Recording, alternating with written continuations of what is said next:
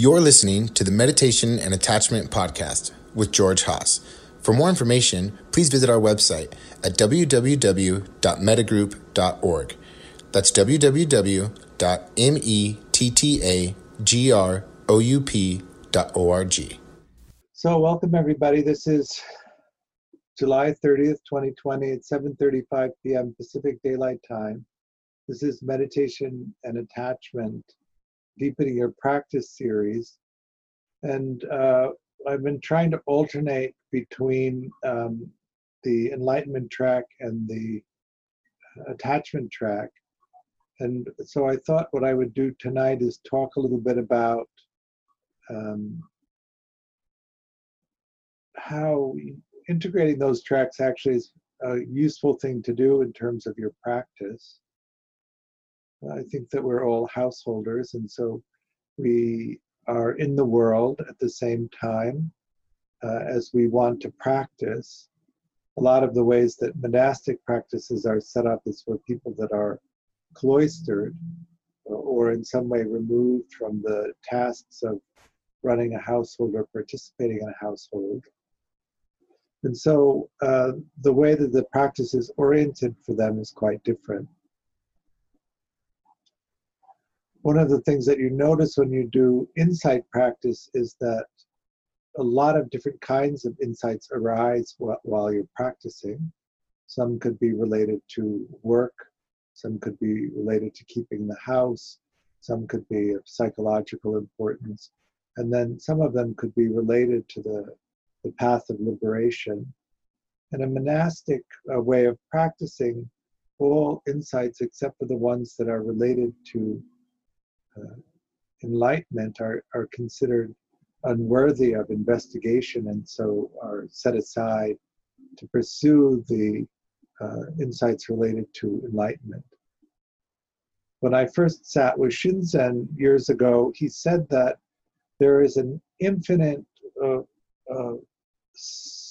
possibility for sidetracking, and that what you want to try and do is organize your practice in such a way that you can drop straight from ordinary mind into awakening. Because at any point along the way in traversing that path, you could get sidetracked by something that would be infinitely explorable, but not take you any closer to liberation. And for decades, really, he maintained that all you have to do is get enlightened, and then once you are, all of those other things that have been problems along the way will be resolved. This, of course, fit very well with my early thinking about this, because I really did want enlightenment to mean that then there would be no more problems in life. That, I think, is probably one of the greatest disappointments of my practice.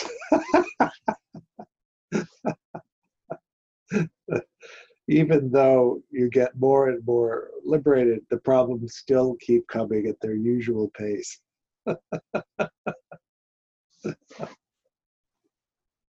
One of the things that's also, I think, important about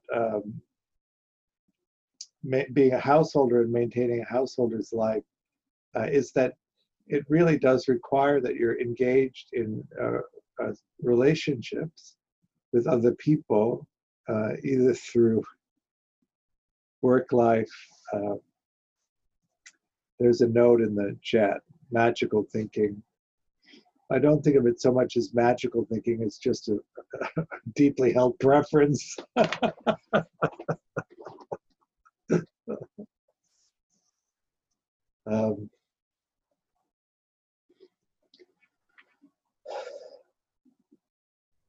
As a householder, in order for you to be able to practice at a level that will take you deep, you have to have people around who support you.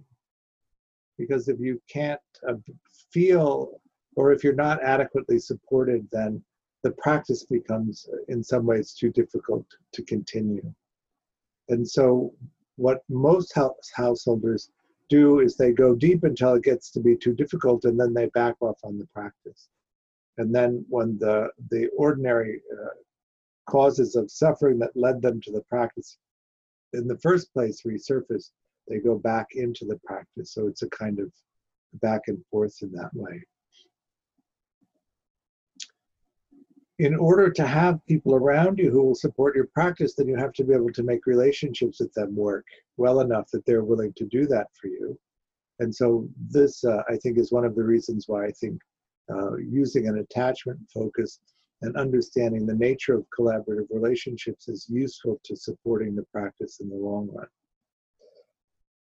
If you can put around yourself people who practice or people that are accepting of practice, those are the two places that you need to be. This comes up quite a bit in my work as a meditation mentor.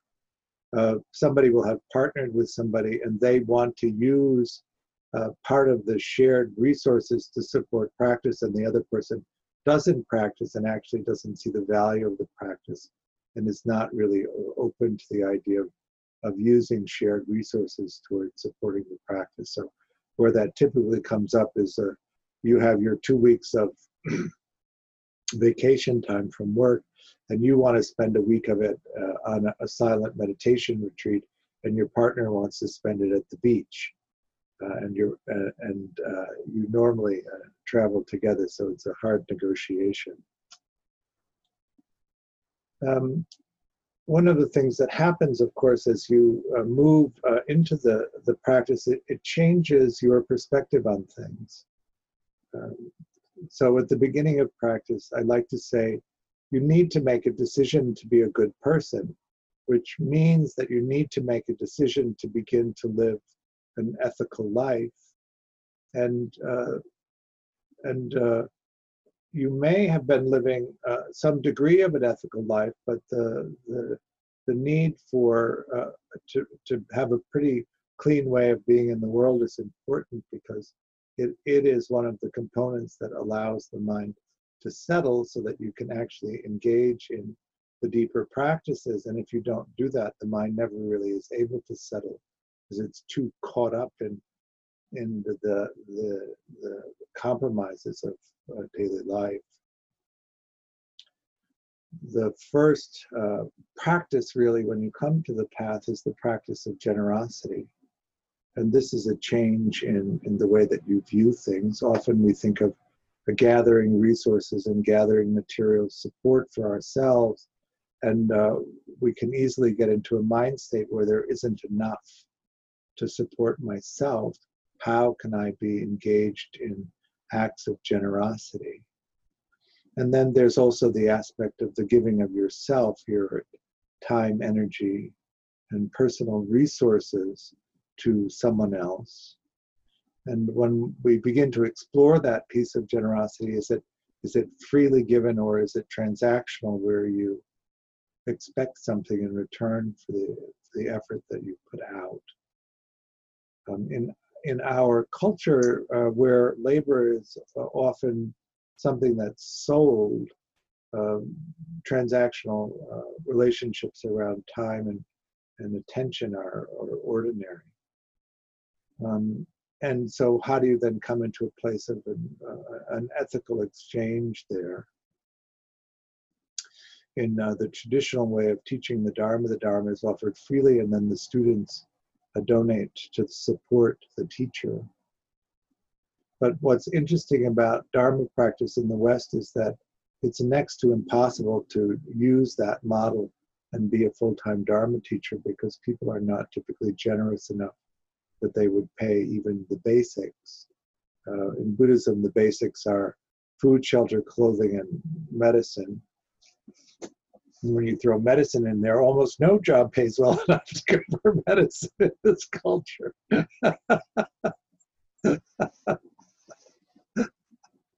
How did we work that one out? Jeez.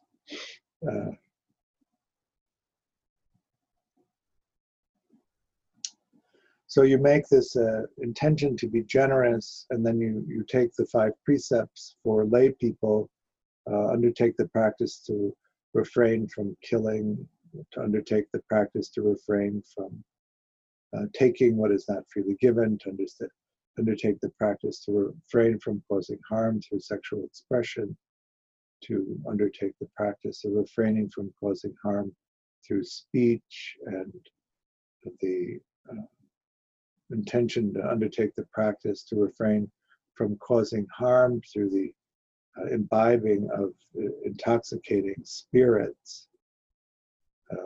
I'd like to extend that outward.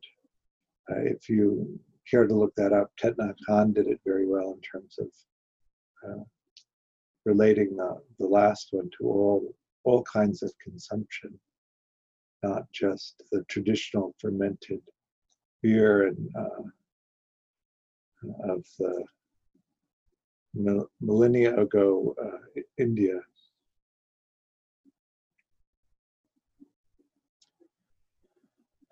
In the Metta Vipassana way of practicing, which I teach, we open up to metta practice first because we want to begin to incline the mind toward kindness, both for ourselves and for other people.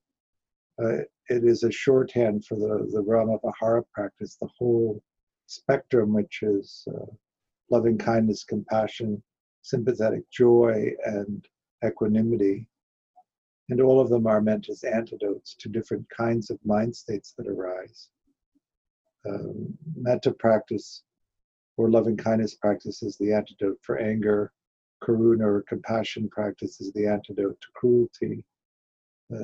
Mudita or sympathetic joy practice is the antidote to envy and jealousy, and upekkha practice, equanimity practice, is an antidote to craving, aversion, and unconsciousness.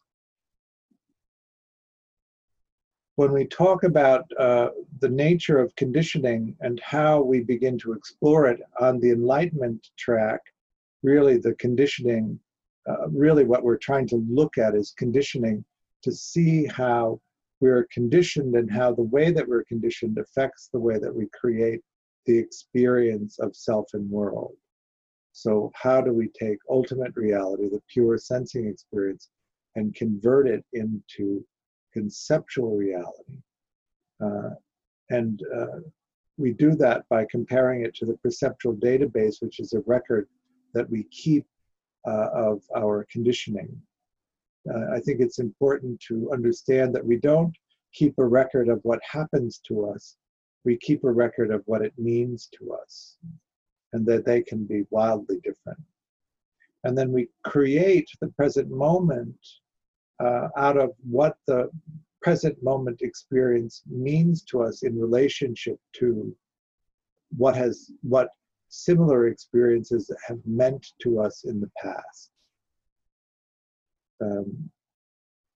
That process that happens in each sensing moment happens so quickly that it's almost always an experience that's unconscious.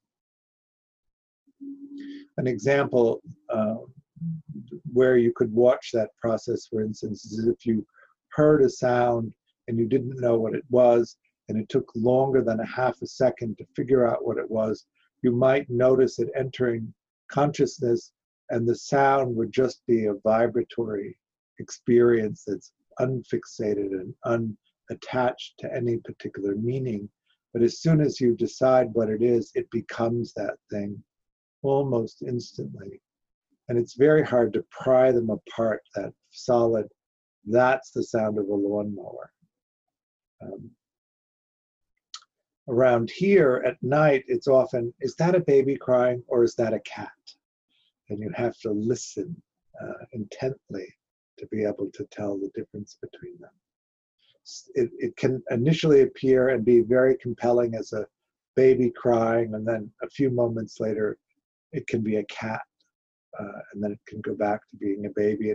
And what you begin to notice as you watch those kinds of things is that conceptual reality appears solid, and it appears to be an accurate reflection of what's actually happening, but it isn't that. It is the thing that reflects what the history of our sensing experiences, our conditioned responses is to these kinds of things.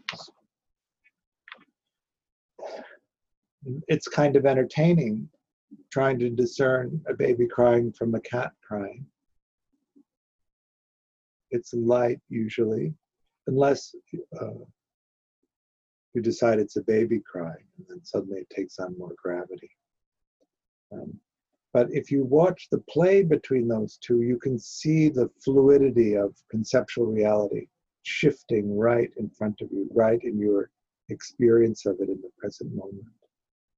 And really, this is the thing that we want to be looking for in our meditation practice, so that we can see how that happens, so that we can remove ourselves from identifying with it and believing that that's actually how it is, so we can be in this place of fluidity and openness and this investigation of what's happening, rather than this settling into this rigid, fixated place around it. How then do you investigate that is one of the questions in meditation, and depending on how you practice, each of the techniques tend to illustrate different aspects of that, and then as you go through a series of practices, you begin to see more clearly that process. It isn't that conceptual reality is bad or that we don't want to rely on it, but we want to be able to see whether it's a fairly accurate representation of what's happening or where the distortions are in terms of it.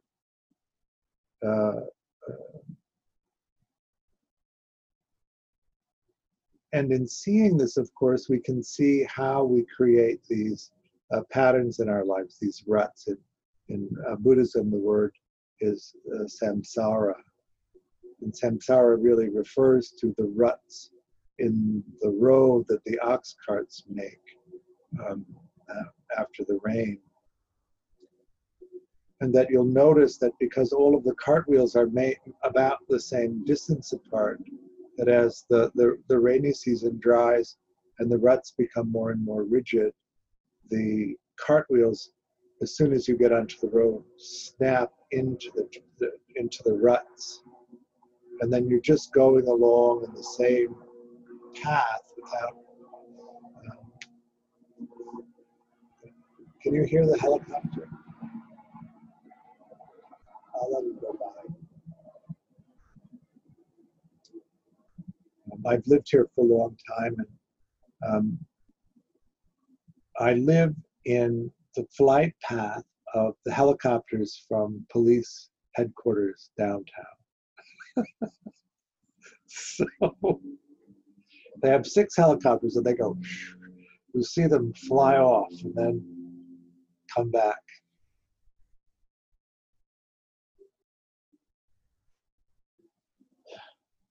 So I've thrown up a lot of pieces in terms of practice here. The piece that's, I think, useful to understand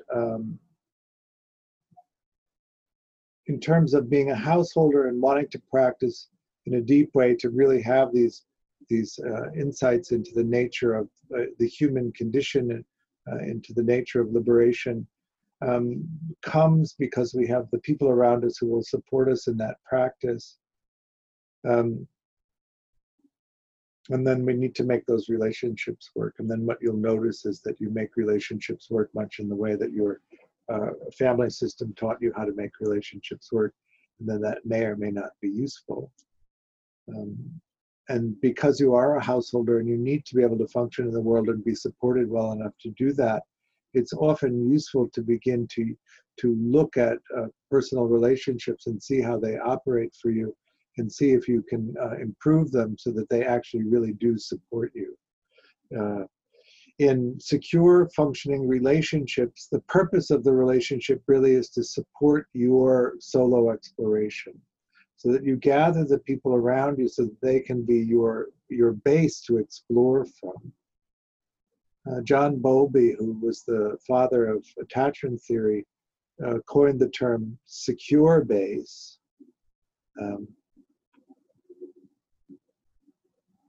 Trying to think of the name, but I can't remember it. Or at least it's not entering the speech stream at the moment. But an Italian man said, most people don't have a secure base to explore from. Most people just have a base. of various various utilities to explore from. And so if you look at if you begin to examine the nature of secure functioning relationships and what they need to be like in order to support you in your exploration, then you can begin to see into the nature of your conditioning in a way that's very useful for your pursuit of deep insight, because you can see how you do it, and then you can pull it apart in the usual way that meditation pulls things apart, except it has real gravitas to you, real meaning to you, because you're engaged in these things and you need them to support you. And they really do bring up all of the stuff that creates the sense of self and the sense of world. Shinzen often said early on in the practice that for householders, the household is the monastery. That's where the material comes up that we need to explore. So one of the things about being in the world and having so many different things pull at your attention and your resources and your time is, how do you make practice so engaging that it is the thing that gets the stuff that you need in order to pursue the practice, and not have it sidelined or set aside. The thing about practice is that if you want to go deep, it's very likely that you're going to have to do some retreat practice. And that's very time, energy, and resource intensive to be able to do that. And in our culture, because of that, most of the people that are able to go on this retreat are people who are resourced enough to be able to take off work. They have the money to pay for the retreat and pay for their bills all at the same time.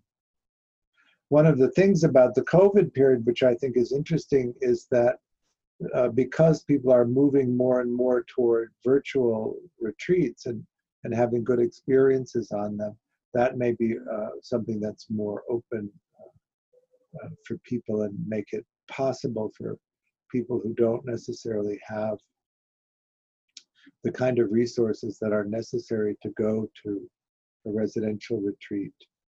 But you still have to be able to take off work. You still have to have a job or some schooling situation or some situation that you're involved in that will allow you to go. When I decided, I don't know, I guess it would have been 20 years or so ago, that I wanted to go on 4 retreats a year. The only job I could get, or the only series of jobs that I could get, were not that good of jobs.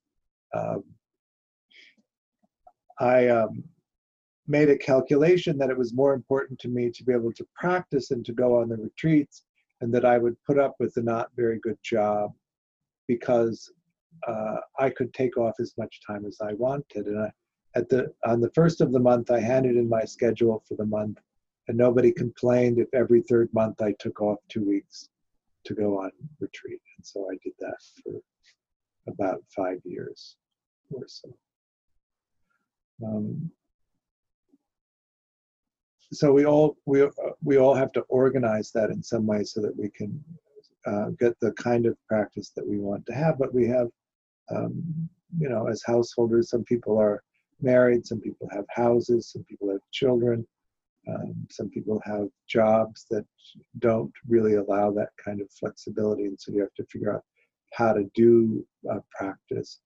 We talk about it often, is the child trough, we call it.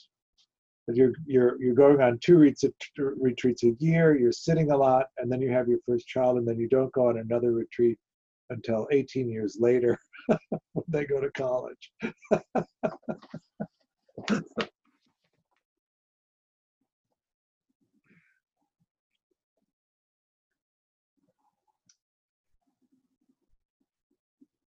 In the attachment material, we really do look at the nature of how you organize relationships, how you make them function.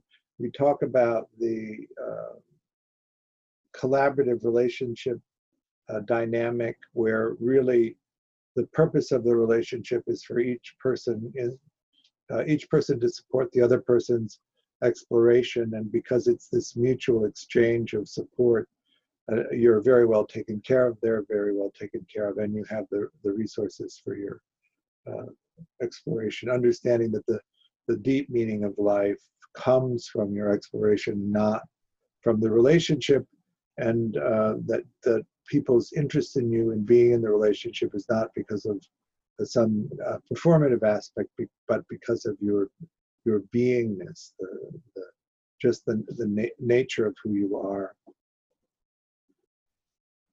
It turns out that if you explore in a deep way how to make relationships really work well, that you develop all of the skills and also most of the insights that are needed then to turn toward the pursuit of enlightenment or liberation.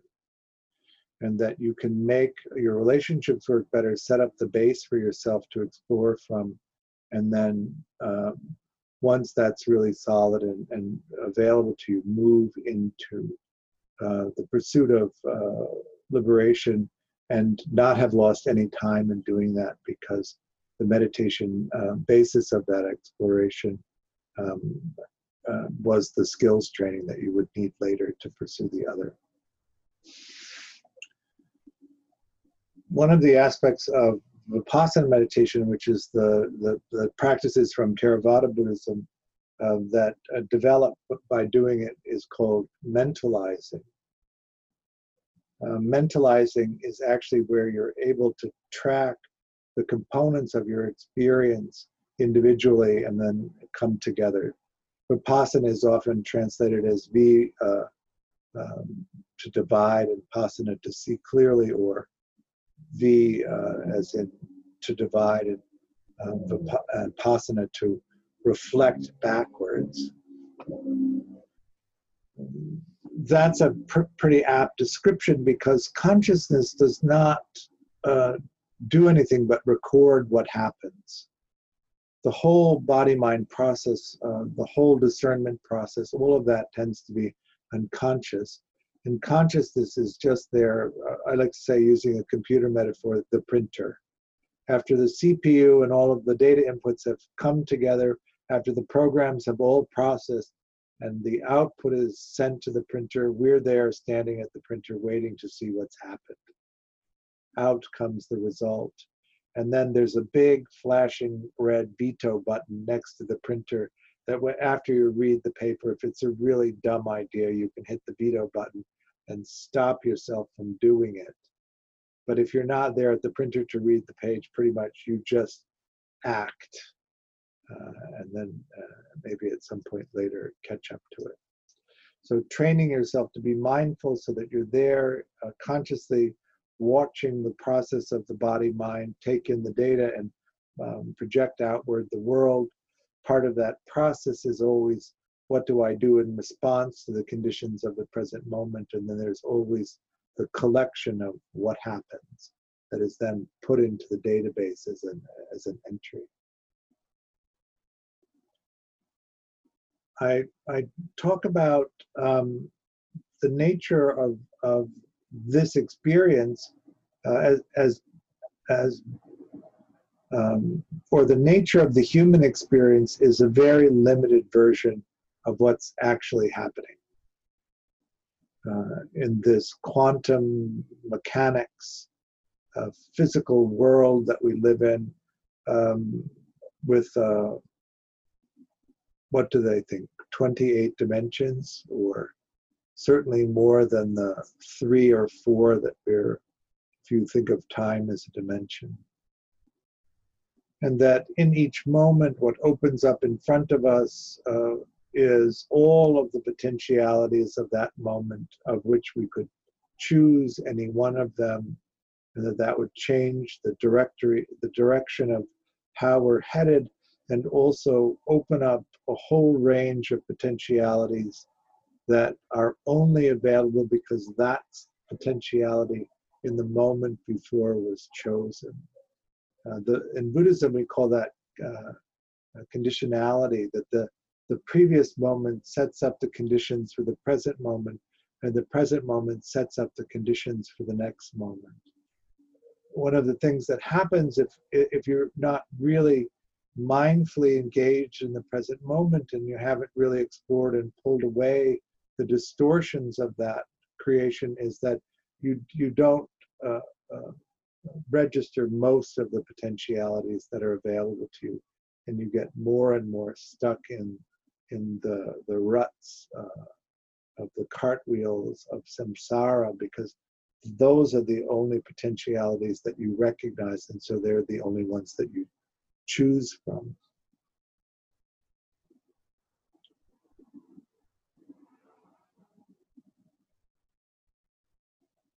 So, how do you learn to mentalize, and what is exactly we're trying to mentalize?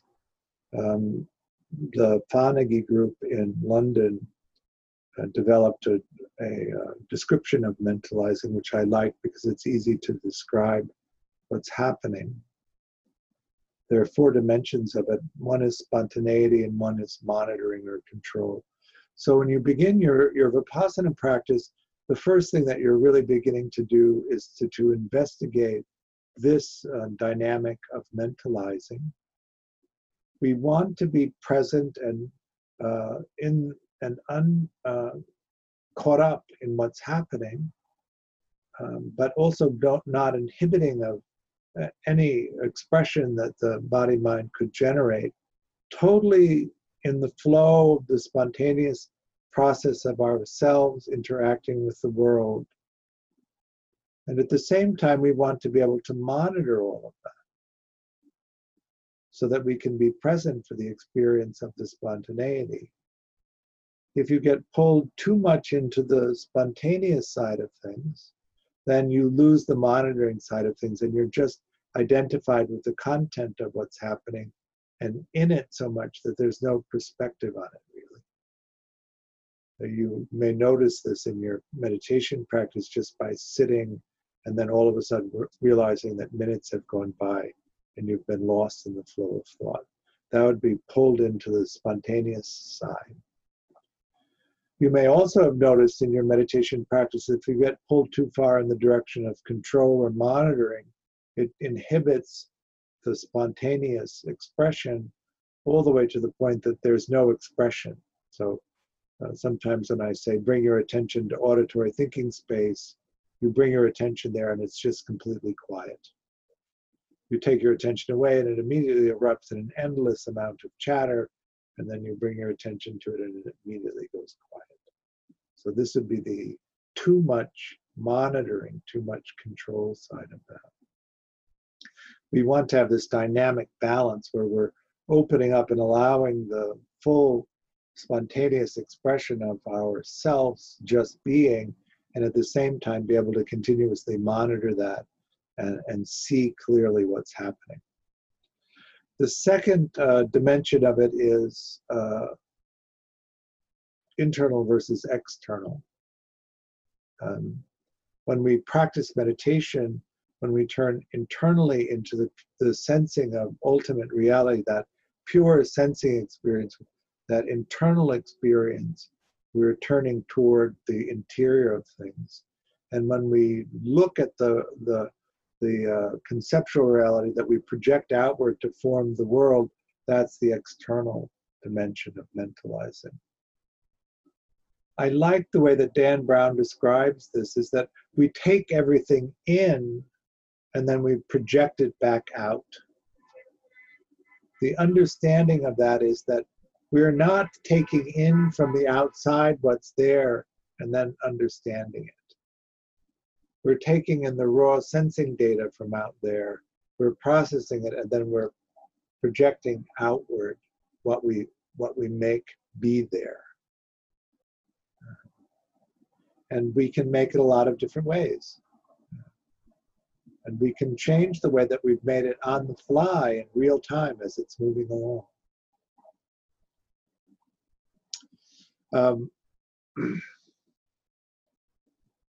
One of the metaphors that the Buddha used to describe this was the farmer who walked into the shed, and in the light, the dim light, he looked in the corner and he saw a cobra coiled and ready to strike. And so he took his hoe and he cut up the cobra. And then when he lit a lamp, he realized that he'd cut up a coil of rope and that there had been no cobra there.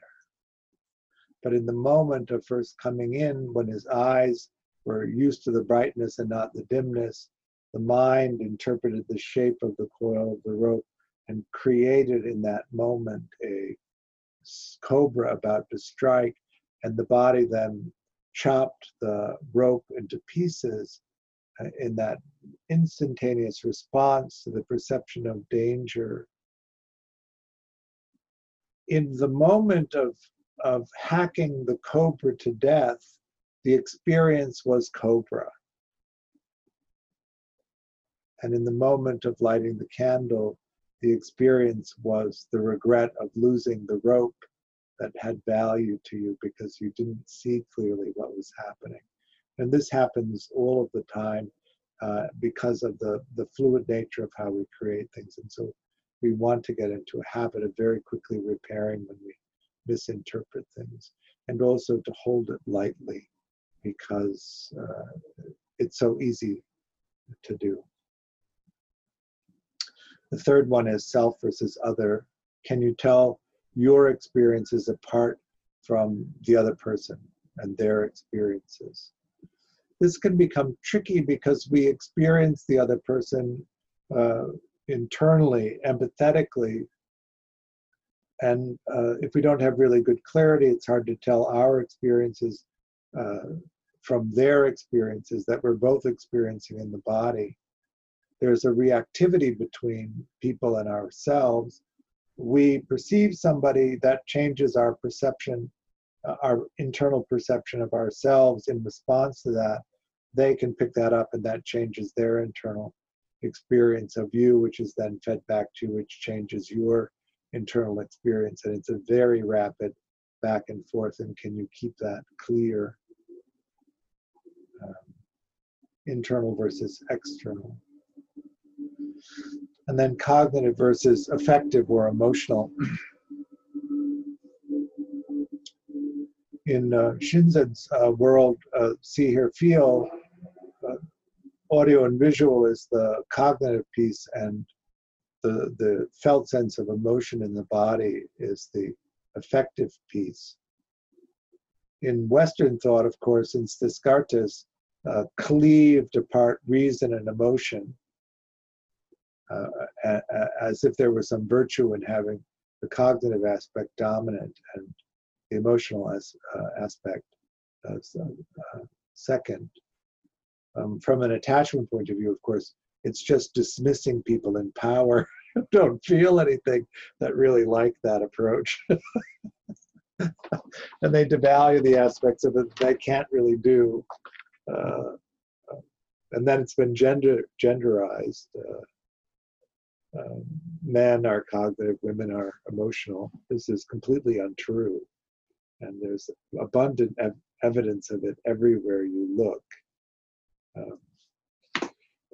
And if we look at it through the attachment lens, of course, there are as many dismissing men, there's as many dismissing women as there are men, and there are as many preoccupied men as there are preoccupied women. It's not divided by sex. It's not even a useful marker.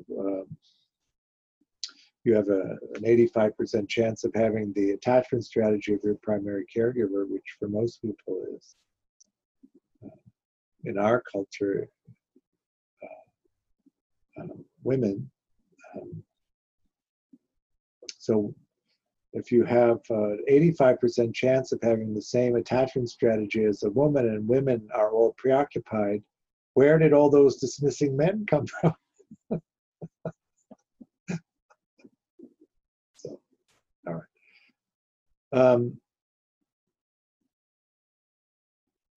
Let's see here.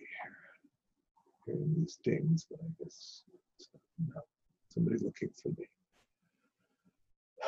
So what I want to do is a meditation around exploring the emotional aspect which has an emphasis on the spontaneous versus the controlled, and the cognitive versus the emotional.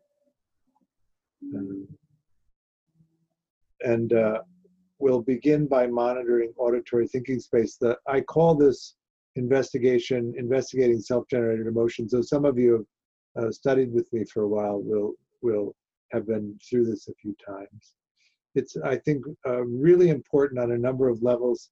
It helps generate, or it helps to regulate your emotional response to the present moment, and it also is very good at developing mentalizing.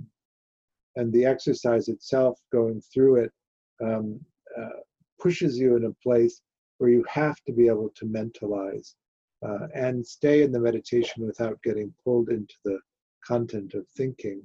One of the trickiest pieces about developing the capacity to mentalize is that you're often dealing with the content of thought, which is extremely sticky in terms of pulling you into identification and then losing the meditation stance and just moving into a contemplative thinking place.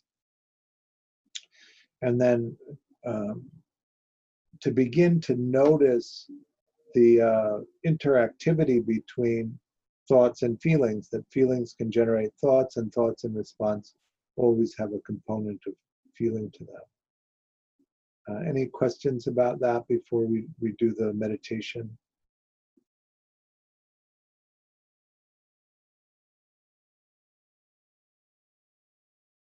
Being in psychotherapy, and the psychologist would say that allowing for more emotions would be helpful, generally speaking. And women, it was always like women are better at that than men are.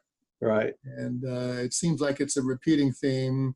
Like someone is, or even in the recovery circles, they would say someone's in their head and they need to involve the body and the emotions. Right. And that almost sounds like when you talk about the mind-body concept, and that since emotions are a part of us, or they're generated, then instead of having aversion or trying to run from them, that maybe they should be met kind of like the Buddha with Mara, or and learning about them and how to work with them, to become friends with them or something. Well, I think that we want to be able to be equanimous with all experiences, including emotion. One of the things that happens when we develop an afflictive relationship to emotion is that we begin to structure ways of being, or ways of creating conceptual reality that limit our experience of emotions so that we can be protected from them. And it becomes increasingly distorting in terms of how we create conceptual reality. Some people are so averse to emotional experiences that they don't feel them at all in the body. And people are even more averse to that, don't allow a cognitive awareness of what their emotional experience is. They tend to have a very idealized view of it. You may have encountered people like that, but sometimes there's a very Pollyanna-ish presentation where everything is a kind of pseudo-positive experience. And then sometimes everything is going to turn out great.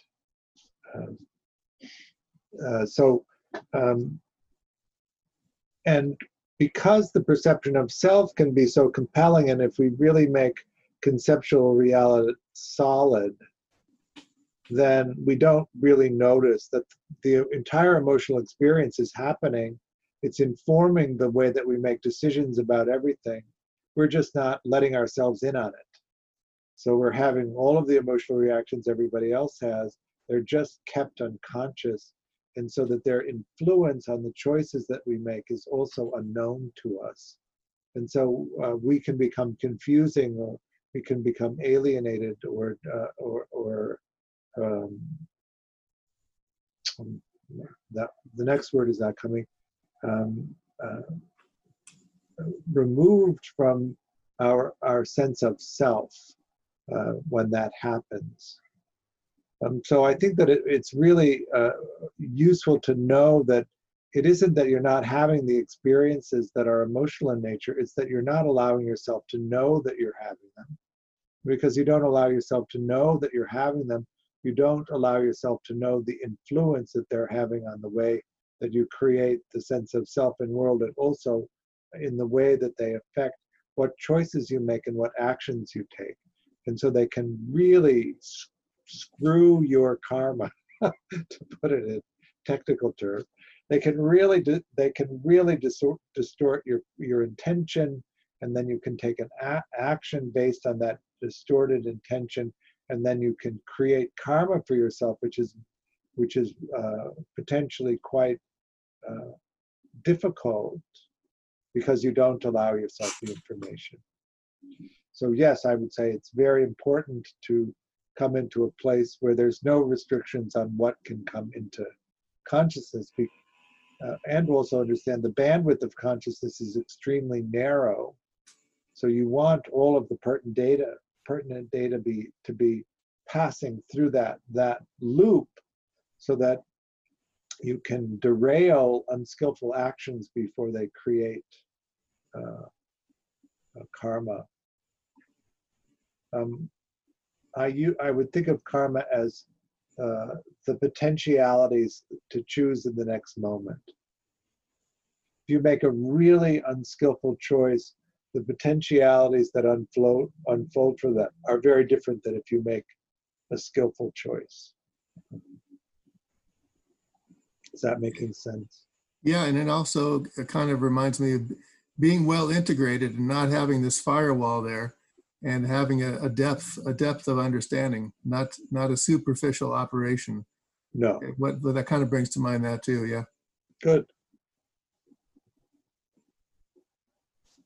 Yeah, it's nice to have all of the data, and not to just really be moving through blindly.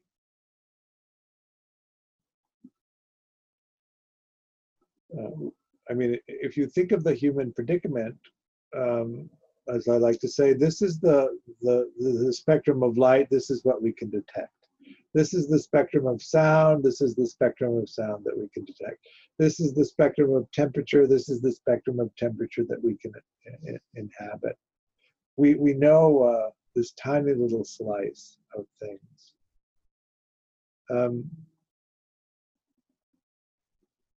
I'm remembering vividly this description, but I'm not remembering the philosopher who wrote it. He said, imagine that there was a being that existed only between the surface of the water and the air, a flat being.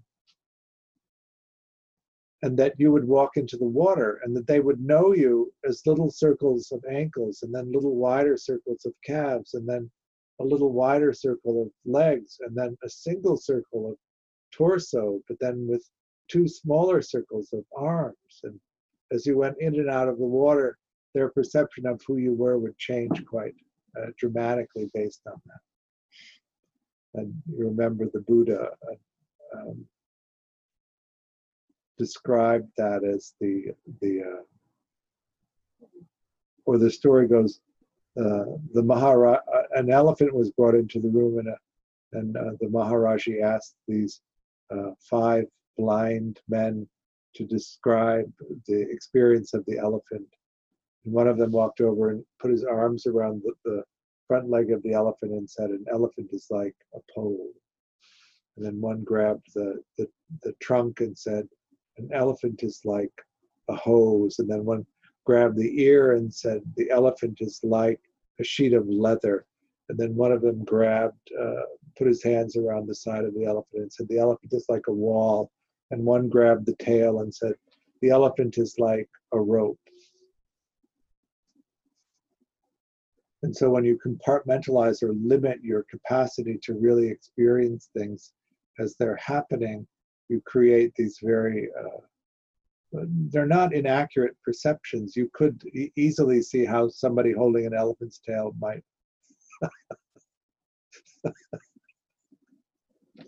think of it. Sorry. So funny.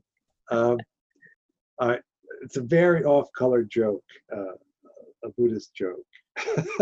Okay. Which I probably shouldn't say, but it was funny.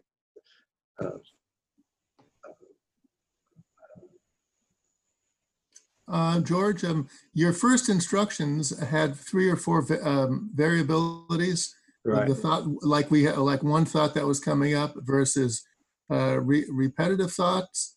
And what were the other possibilities or options? Just So to, bring your attention to auditory thinking space. Sometimes there's no thoughts. So that's just quiet. okay. And sometimes you think a thought and it's just a single thought that comes and goes. So in my meditation tonight, I had one-off thoughts and my mind would play a tune for a couple of minutes. That's a repetitive thought, and I could track in the body that it produced a very pleasant, soothing feeling in the body by playing the tune in the mind. But not all repetitive thoughts are skillful in that way. I would say that playing a tune in the mind that produces a soothing feeling in the body is a skillful way of regulating your emotional experience. But playing a thought that generates intense anger directed toward yourself has the same regulating capacity, but it isn't skillful, and so you probably would want to stop that from happening. The question is always, why is it that that's regulating? Dan Brown and Ken Wilber came up with this 16 stages of spiritual development. And the early stages, in the beginning stages, one of them is to recognize that you can regulate your experience by thinking. And so it's one of the skills that humans have and have developed in many ways, that you take in the experience of the present moment and then you think through it as a way of accepting and dealing with what's actually happening. So one-off thoughts are often like that, but when Dan Siegel uses the term the window of tolerance, so because each response to the experience of the present moment has an emotional component, if that emotional component stays within the window of tolerance, then it just rolls through and we have the one-off thought experience of reacting. But if something happens and it exceeds the window of tolerance, then we need to regulate that experience, and most often the way that we choose to regulate it is by thinking about that, whatever is happening. If you were to allow into consciousness awareness of all of these things, then you would know that there's an emotional response and reaction to the conditions of the present moment, which is throwing you off base, and that you need to then bring some regulation strategy to it in order to balance it. If you don't allow yourself an awareness of emotion, then you don't know that in that moment you're in the experience of an intense emotional experience that needs to be regulated, and the body-mind just does it completely unconsciously. These processes are embedded. This type of emotional reaction is regulated by that thought process. Has been very well established in most people, and so that happens, and then you're just thinking the thought. And the thought is generating an emotional experience which pulls you out of the experience of the present moment into the thought content of that experience, including the emotional pieces, which obscures awareness of the underlying emotional state. But because those states are so changeable, normally you don't have to do much about it. It just comes and goes. And then the mind can shut off the storyline that's regulating it, return you to the present moment. So in the beginning of meditation, you may notice that your attention constantly comes and goes from the present moment. And that's that process of regulating the present moment through thinking. And then as you begin to train your attention, you can stay more and more in the experience of the present moment and begin to watch these things as they're happening without being scooped out of the present moment every time there's a situation or a response that exceeds your ability to be present for it. Is that all making sense in terms of the description of it? Once you're able to be in the experience of the present moment and watch the body's mind's activity of trying to balance itself through the process of thinking, then you can begin to evaluate whether the strategy that you're using is a skillful strategy or not. I was on the phone this afternoon with somebody. They regulate fear with fear. And so they have panic attacks because something frightens them and the mind just revs it up to an incredibly intense level to pull them out of the experience of the present moment, which is not skillful. So changing that to something else would be useful. Is that all making sense in terms of this? But this is all the capacity to mentalize. You can see the flow, you can track it because you're able to monitor it. You can watch the interactivity between the cognitive processes and between the emotional processes. And then you can, part of the aspect of monitoring and control is that you can change the way that you respond so that you produce a better outcome for yourself. I think that's tied into right view. It could be right view. And if I'm not dysregulated, this is easier to do. So Yes. sometimes we're dysregulated, but if I'm more regulated, this would be an easier task to accomplish. Totally. Well, then you wouldn't have to do it because it wouldn't be happening mostly. Yeah. Good. But the concept of right view, right view, and that's a different concept than what you're talking about, right? Well, right view is to see things clearly, and so this would definitely fall in that place, to actually be able to be present and see what's happening. And breaking it down into those different component pieces is part of the process of seeing what's happening. There are different aspects to right view, but that's one of them. The secular mindful self-compassion movement, I think, attempts to integrate some of this stuff too. It's bringing up that kinder voice with Kristen Neff and Chris Germer's work. Right. It seems like they're doing it in their own way. Yeah.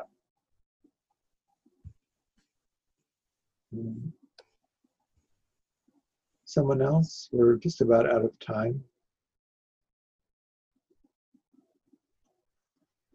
So thank you for coming. I'm doing the Tuesday night beginners class and this class. The next 2 weeks of this class will be returning to the Satipatthana Sutta and doing the third and the fourth foundations of mindfulness from that. And then we'll do some hard practices after that. We've decided to do another virtual retreat because the experience of this virtual retreat was pretty good. And so we're going to do a 6-day retreat during the week between Christmas and New Year's. And the information for the retreat is on the website. I do limit the number of people who can come to the retreat to 20, so consider it. The last retreat did fill up, and so we ended up closing it. I am going to be doing this fall some level 1 classes and some classes on coupling. And we are continuing with the Dharma Maps class on the 3rd Saturday of the month. So I think September or October we'll have 2 day-longs a month going on.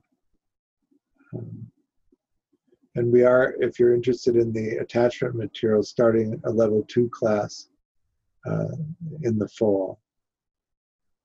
We have a level 2 class going now, and when that finishes after that, we'll start a second one for this year. I offer the teachings freely, and I'm very happy that you can come and that you practice.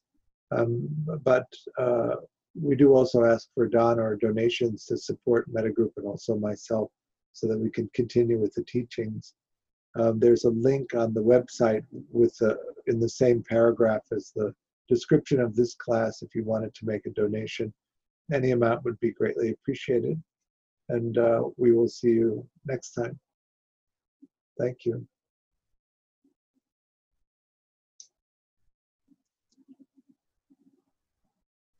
Thanks, George. Thanks. Bye. Nice to see you. Bye. Thank you. Bye.